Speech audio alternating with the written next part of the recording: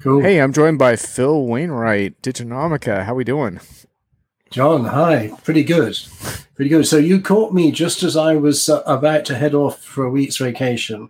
And Yeah. you said, Phil, are you up and about or are you winding down? And the honest answer is both at the same time. Yeah. Well, you're responding to my messages, so I was like, you might still be a good video victim.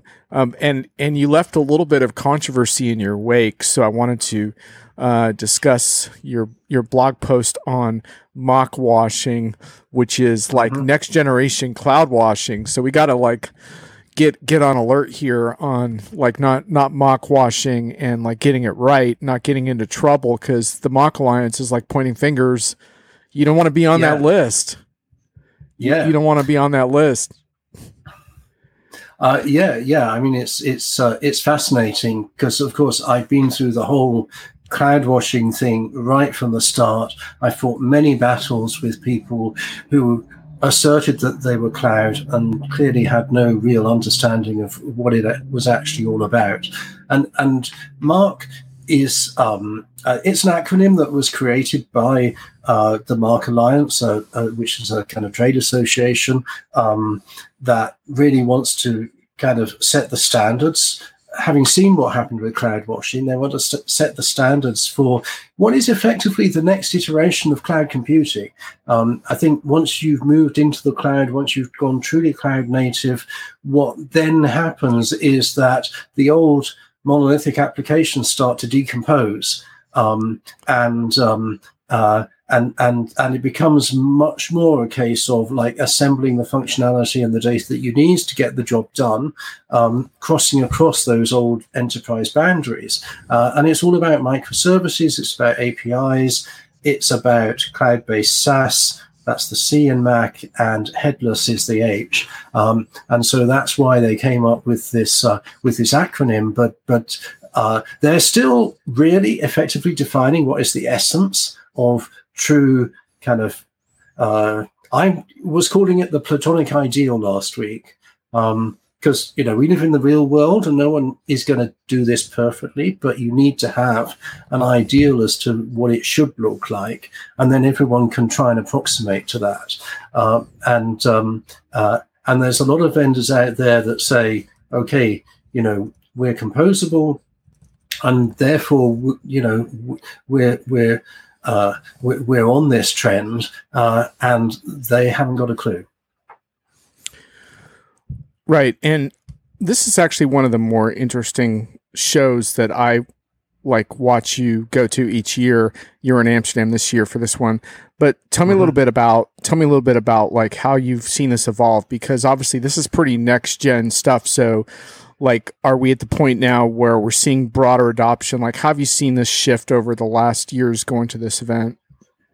So it's kind of interesting because the Mark Alliance, I happen to know how this all got started because one of the vendors that is a co-founder of the Mark Alliance is Content Stack. And I've known Content Stack before they actually got started. They were previously Build.io, and then Content Stack, which is a headless CMS vendor, really came out of that API-centric approach that they developed. And so they are one of a whole generation of vendors that emerged in the kind of 2015, 2016 space, when people started to realize that you could take this much more componentized headless approach to web commerce and web content. And one of the pioneers, which is also a Mark Alliance member, is Netlify, who pioneered the whole concept of Jamstack, which is JavaScript, API, and markup approaches to generating a much more headless approach to web content, and they're actually turning into quite an important enterprise infrastructure player. I didn't put this in my article, but I was kind of thinking about Netlify as kind of the AWS of this kind of composable approach to web sites and applications. So the genesis is 2015, 2016, and then Mark Alliance they started thinking this through, and they founded it like 3 years ago. And then the first conference was 2 years ago, last year, and this was year 2. And we're already seeing some interesting evolution in the maturity of the space. Oh, and I should say, let me add, we are seeing, because this is very much leading edge B2C commerce and content, the consumer brands like Mars, IKEA, Interflora are some of the ones that we're talking at this event. We've had at the last event, we had companies like Lego, Tesco. There's a whole set of retailers and big global brands that have already gone down this route, have junked their Oracle and their Salesforce and their Adobe implementations, gone with this more composable approach. So it has very strong enterprise credibility already. Wow, I think I just heard the names of some of our partners. Okay. Yeah.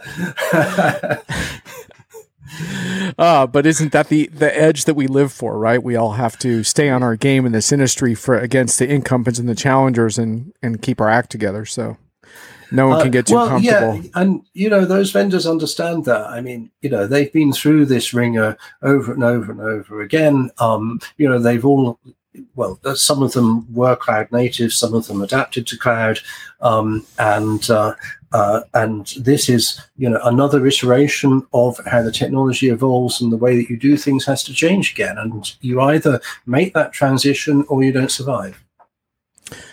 So when we go back to cloud washing, like, some of the cloud washing stuff got to be pretty stupid after a while, right? Because, every vendor would accuse different vendors of cloud washing. But what I did find helpful about those discussions is it kind of provoked a conversation around cloud architectures. And it's my opinion that you can get yourself into trouble if your architectures don't scale properly for the modern business ends you're trying to achieve. So I think actually the architecture part of these discussions is highly relevant. So do you think that's the same with MACHwashing? Can we, obviously it's a little bit sensationalistic to accuse other people of MACHwashing and stuff, but does it actually provoke a necessary conversation on like what kinds of architectures that we really need now? Well, I think we should be clear here. I used the term MACHwashing. Yeah, Brian. Brian likes your wardrobe, man. He's impressed. I'm just off on vacation, Ryan. John pinged me as I'm already winding down, so I make no apologies. Hey, I'm wearing a t-shirt. I'm wearing a t-shirt also, and I have no excuse. It's 4:15 Eastern time. It's 9:15 Eastern UK time with Phil joining our broadcast. So he can pretty much, if he wants to wear a bathrobe, he can. But we'll take the shirt actually. Yeah. I mean, you should thank your lucky stars that I am wearing a shirt and not dressing down even further, to be honest. So yeah, I mean, I use the term MACHwashing. Mark Alliance is not using the term MACHwashing. They're being very careful. They understand that because they're working, as I said, with a lot of enterprise companies. They understand that people have got all kinds of architectures that they have to work with, that the migration is an iterative one, and they don't want to diss people, but they do want to enforce their standards. So to be MARC certified, then you have to conform to what the MARC Alliance has defined, and probably is still defining, to be honest, as the characteristics of true MARC, this platonic ideal I was talking about. And as I referred to in the lead to that story, they have registered a trademark, and they have used that trademark to go out and tell Salesforce and Adobe specifically that these were named by MARC Alliance President Kelly Goetsch, who's the Chief Strategy Officer for Commerce Tools, one of the founding vendors. Those companies have, I don't know who in the company did this, but they have attempted to say they were MARC compliant, and the Alliance has gone out and use their trademark registration to basically say, no, you cannot use our trademark without our certification. And I was quite interested to hear him, because I asked him directly, are you going on the record on that? And he said yes. So they're clearly, very very determined to make sure that this means something. And he specifically, and I wrote this in the article, specifically said that we don't want to go down the path we went down with cloud. And we've seen this with other industry trends as well, of, people just seizing the term and making it mean whatever the hell you like. And nobody actually knows as an enterprise which vendors they should be buying from to actually get the full value of the model. Yeah, I think that's important. And the other thing I'm really interested in from like a perspective of like future Diginomic content is basically digging into these terms and how it is you get there, right? Because like a microservices architecture, I don't care if it's the best thing you've ever run on, it's not easy to achieve. Well, no, it's not, and this is something I think the Mark Alliance needs to do more work on. And I was asking a lot of questions, and I have some. And actually, I was asking some questions at AWS Summit the week before as well, which I attended in London, because they're pushing a microservices, a serverless approach to architecture as well. Well, Brian, we expect you to dress up. Your background, is much more corporate than the likes of John and I. Brian, I challenge you to come on to Cam right now. Not right now, but like in 10 minutes or something, and show that you still have a tie on. Let's see if you can pull that off. I think, to be honest, John, 10 minutes is too long. That gives you time to go and get a tie and a shirt. Yeah, well, let's see what he's got. Let's see what he's up for on a Friday night. Anyway, continuing along. Yeah. So basically, goodness, I've completely lost my thread. What was I ranting on about, John? Oh, yeah, well, just the microservices piece and getting real about what it takes. Yeah. So I was digging into this because it isn't just the four things that I mentioned. This API thing, particularly, you have to drill down to that. And actually, I've had conversations with people at Salesforce and Adobe and asked them about like composable, and the answer that tends to come back is, well, we have loads of APIs. And in fact, Salesforce, their line is basically, well, we have more calls to our APIs than anyone else on the planet, so obviously we're composable. But actually, it's really important what your API does, what you're exposing in the API, what you're not exposing in the API. And this is one of the things that came out of, it was a fascinating session that I attended by a chap called Gregor Hopper, who is on the AWS team, and is really an evangelist for for serverless computing. And he's basically saying, look, there are a whole load of things that you can do when you write an API which actually masks off what you're doing. And if you're going to do this properly, you need to expose exactly what the infrastructure is underneath, so that people can see what's happening and can make different choices if they want to do that. And it's more difficult to write that kind of API. You have to think very carefully about that. It probably means that you have to kind of include more detail in the API than if you're vertically integrating a lot of stuff underneath the API, but you're making it more composable by doing that. So that's one element of it. Another element is, some people use the term orchestration, other people use the term choreography, but how you actually bring these APIs together and manage them is a really important part of the story. And I've got some more content that I'm going to be developing out of those two conferences to kind of drill into this further. But there's a lot more detail that the Mark Alliance needs to expose about how to write APIs that give you this truly composable Mark architecture, as opposed to the kind of APIs that monolith vendors are exposing at the moment. Yeah, I would argue we need to have a more detailed, precise discussion about what composability means too, because I think that word implies that you're kind of really like have this canvas in front of you and doing whatever you want, when in fact you're still working within some limitations of the vendors that you've selected and stuff like that. So I think that term needs a little more work. One thing I'm really curious about is if there was any conversations. Now, I don't want to, oh, by the way, Brian, I noticed that you got very quiet after you got challenged to come on a camera. I don't know what's going on there with your, maybe you don't want to put your tie on after all, but I think he's just ruffling through his wardrobe at the moment, trying to work out which shirt and tie to put on. Which swag he's going to grace us with. So I did want to point out, I don't want to like kind of use one sensational story to sort of discredit all of this, but I do think it was quite notable when the enterprise tech press lit up in the last month about Amazon Prime Video ditching its use of microservices. You saw headlines such as microservices sucks, Amazon goes back to basis, return of the monolith. And this one from the new Stack, which does a good job covering these things. A blog post from the engineering team at Amazon Prime Video has been rolling out cloud-native computing with its explanation that, at least in the case of video monitoring, a monolithic architecture has produced superior performance over a microservices and services-led approach. Now, look, I can understand how a specific use case around Prime Video and specific monitoring things might not work as well for a microservices-based approach.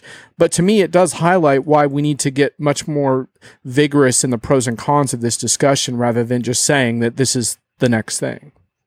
Well, I thought it was interesting that people wanted to take sides there, that there was this big rush to say, oh, microservices has been discredited because we have this one use case where people decided to vertically integrate. And that reminded me again of the sort of the discussions that we got back in the days of the early days of cloud and SaaS, when it was, when I remember Charles Phillips, when he was when he was president of Oracle, hauled me back into a briefing at an Oracle Open World event to really kind of because he could see that I didn't kind of accept the Oracle, the way that Oracle was doing cloud. He really wanted me to understand that how Oracle was doing cloud in pods was true multi-tenancy, but doing it without, the word was commingling customers' data with each other. We're having this same kind of purist discussions now in which people who probably don't fully understand what the Mark architecture is all about are basically trying to muddy the water with different ways of looking at this. That particular example is an example of the trade-off that you make. There are some cases where in order to get the performance, you want to go vertically integrated, and you still provide that service that is vertically integrated and high performance within a highly composable environment, and people know what you're doing under the cover and why you're doing it, and they can use that service in their infrastructure as a service that they can take advantage of, and they do so because it provides a great service. I don't think that conflicts with the composability message. I think it's just an illustration that for each application you have to make a trade-off between the vertical integration for performance or the composability and the openness, the transparency for having the flexibility and the agility to mix and match different capabilities. One more thing on this, you talked about the big B2C brands really getting drawn into this heavily. Why do you think this B2C use case is compelling for this? Well, because the market is changing so quickly, they just can't move fast enough on the traditional monolithic platforms. It just takes too long to put new stuff in, and when they put new stuff in, it takes too long to change it again. And so they have to, for commercial reasons, they have to go to a more composable and more flexible and a more agile architecture to actually deliver the experiences that they need to deliver to their customers. And one of the interesting things that one of the people speaking was from Mars, was talking about the fact that now you put ChatGPT and other large language models in generative AI as a user interface, and you've got to become even more flexible in terms of being able to accommodate these different user experiences. And if you're trying to do that on one of these traditional monolithic architectures, you're not able to do it. You simply don't have the flexibility, and that is a real challenge for the names that I mentioned earlier. They have got to really up their game in terms of offering more flexibility on their architecture than their customers are experiencing at the moment. Great. And you've written a whole series on Diginomic on this. Is that complete now, or is there one more installment? We have the complete. We've got. I guess that's always a trick question, right? Yeah. So I mean, the Mark II conference was the best conference I have been to in terms of I mean, I'm gonna name Emma Keats here, who gave me a schedule of interviews that was the best schedule that any PR person has given me for a conference in a rare PR call 5 years. Nice. Because there were really pertinent interviews. There were great sessions recommended, and I came away with a list of 8 articles to write, and I've only written 3 of them. So so the first 3 are there. The first 3 are there. There's another couple to come on the architecture itself, and then there are some user stories as well. Brian, the other thing I would say, that if you want to dig into this, because Mark is just one facet of this kind of whole move to composability, I call it tierless architecture. And if you Google search tierless architecture, you'll find my my piece on Diginomica, which is effectively a manifesto setting out what the whole landscape is and where it's potentially going. So Brian's been knee-deep in a bunch of ESG research, which is really interesting. But he says, on a serious note, this microservices and integration challenge gets really tough when you consider all the data and feeds needed for ESG reporting. Brian, when you come onto the show in a few minutes, you can maybe give us a quick capsule of that. And it turns out Brian was quiet because he was looking for neckties that work with collarless shirts. So that's a pretty good reason, Brian, for taking your time. Yeah, that's a really good excuse. It sounds convincing. It does sound convincing. We'll Brian, are you ready for the necktie challenge, man? I'm going to send you. We have to see the visual evidence. I'm going to send you, Brian. I'm going to message you a link, Brian. Actually, Brian, I'm going to send it to you on Twitter DM because for some reason I'm logged out. Actually, no, maybe I can do it on LinkedIn. Hang on. So while you're thinking about that, John, can I just add that one of the articles that is queued up was a fascinating session in which one of these retail brands was talking about how they've not only gone to, in fact, they divested from a larger brand, and they had to build an entirely new global e-commerce site in 4 months and go live with it and successfully transact for Black Friday. And they managed that using composable architecture. They have now gone further, and they have built their ERP system in a composable architecture. Wow. There's another incumbent beware notice there. Yeah, I don't hear too much about microservice-based ERP very often. So Adobe and Salesforce, we've cited by name as vendors that need to think carefully about this, but there's a whole layer of other vendors that also need to be aware of what's going on here, because it's going to it's going to reach them. And the ESG is a great example of one of the things that is coming down the track, which just requires so much more flexibility, so much more, so many more data points, so much more and real-time data points coming from your partner and your supplier channel, as well as from your internal organization to really report effectively, and a lot of regulation coming very rapidly that makes this a requirement to adapt. So I do think it's a challenge that the ERP vendors are going to face very, very rapidly. And Brian's Frankensoft concept. Yeah, Frankensoft, Frankensoft is going to walk again. Yeah, what year was that? I think that might have been 2013 when Brian penned that Frankensoft thing on ZDNet, but then a bunch of vendors ran with it and stole Brian's IP. Brian's still burned about that. Hey, Brian, if you want to come on, I sent you a message on LinkedIn with back-end login so you can prove that you're actually wearing a tie. So, Phil, I know you want to head off to your vacation shortly, given the time zone issues here, but any further observations on your many events you attended? Was there any other compelling things that you're working on?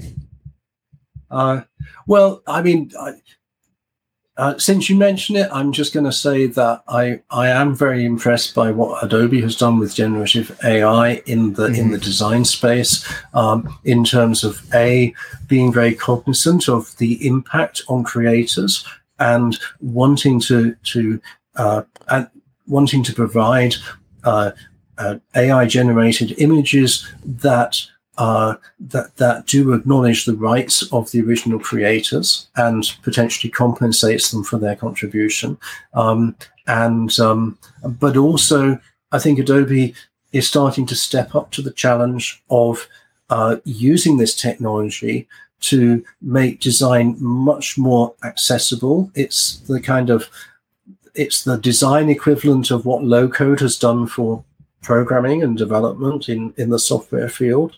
A whole swathe of people in marketing and other functions can now start to access the kind of design technology that they previously had to kind of get in a queue waiting for the professional designers to create for them. And that can be done collaboratively with the designers setting guidelines and parameters so that the business users can create these things, but still do that within the brand guidelines that the organization needs to maintain. So I think that's fascinating, and I think we're seeing a huge shift in technology, bringing capabilities to people that didn't have that capacity previously.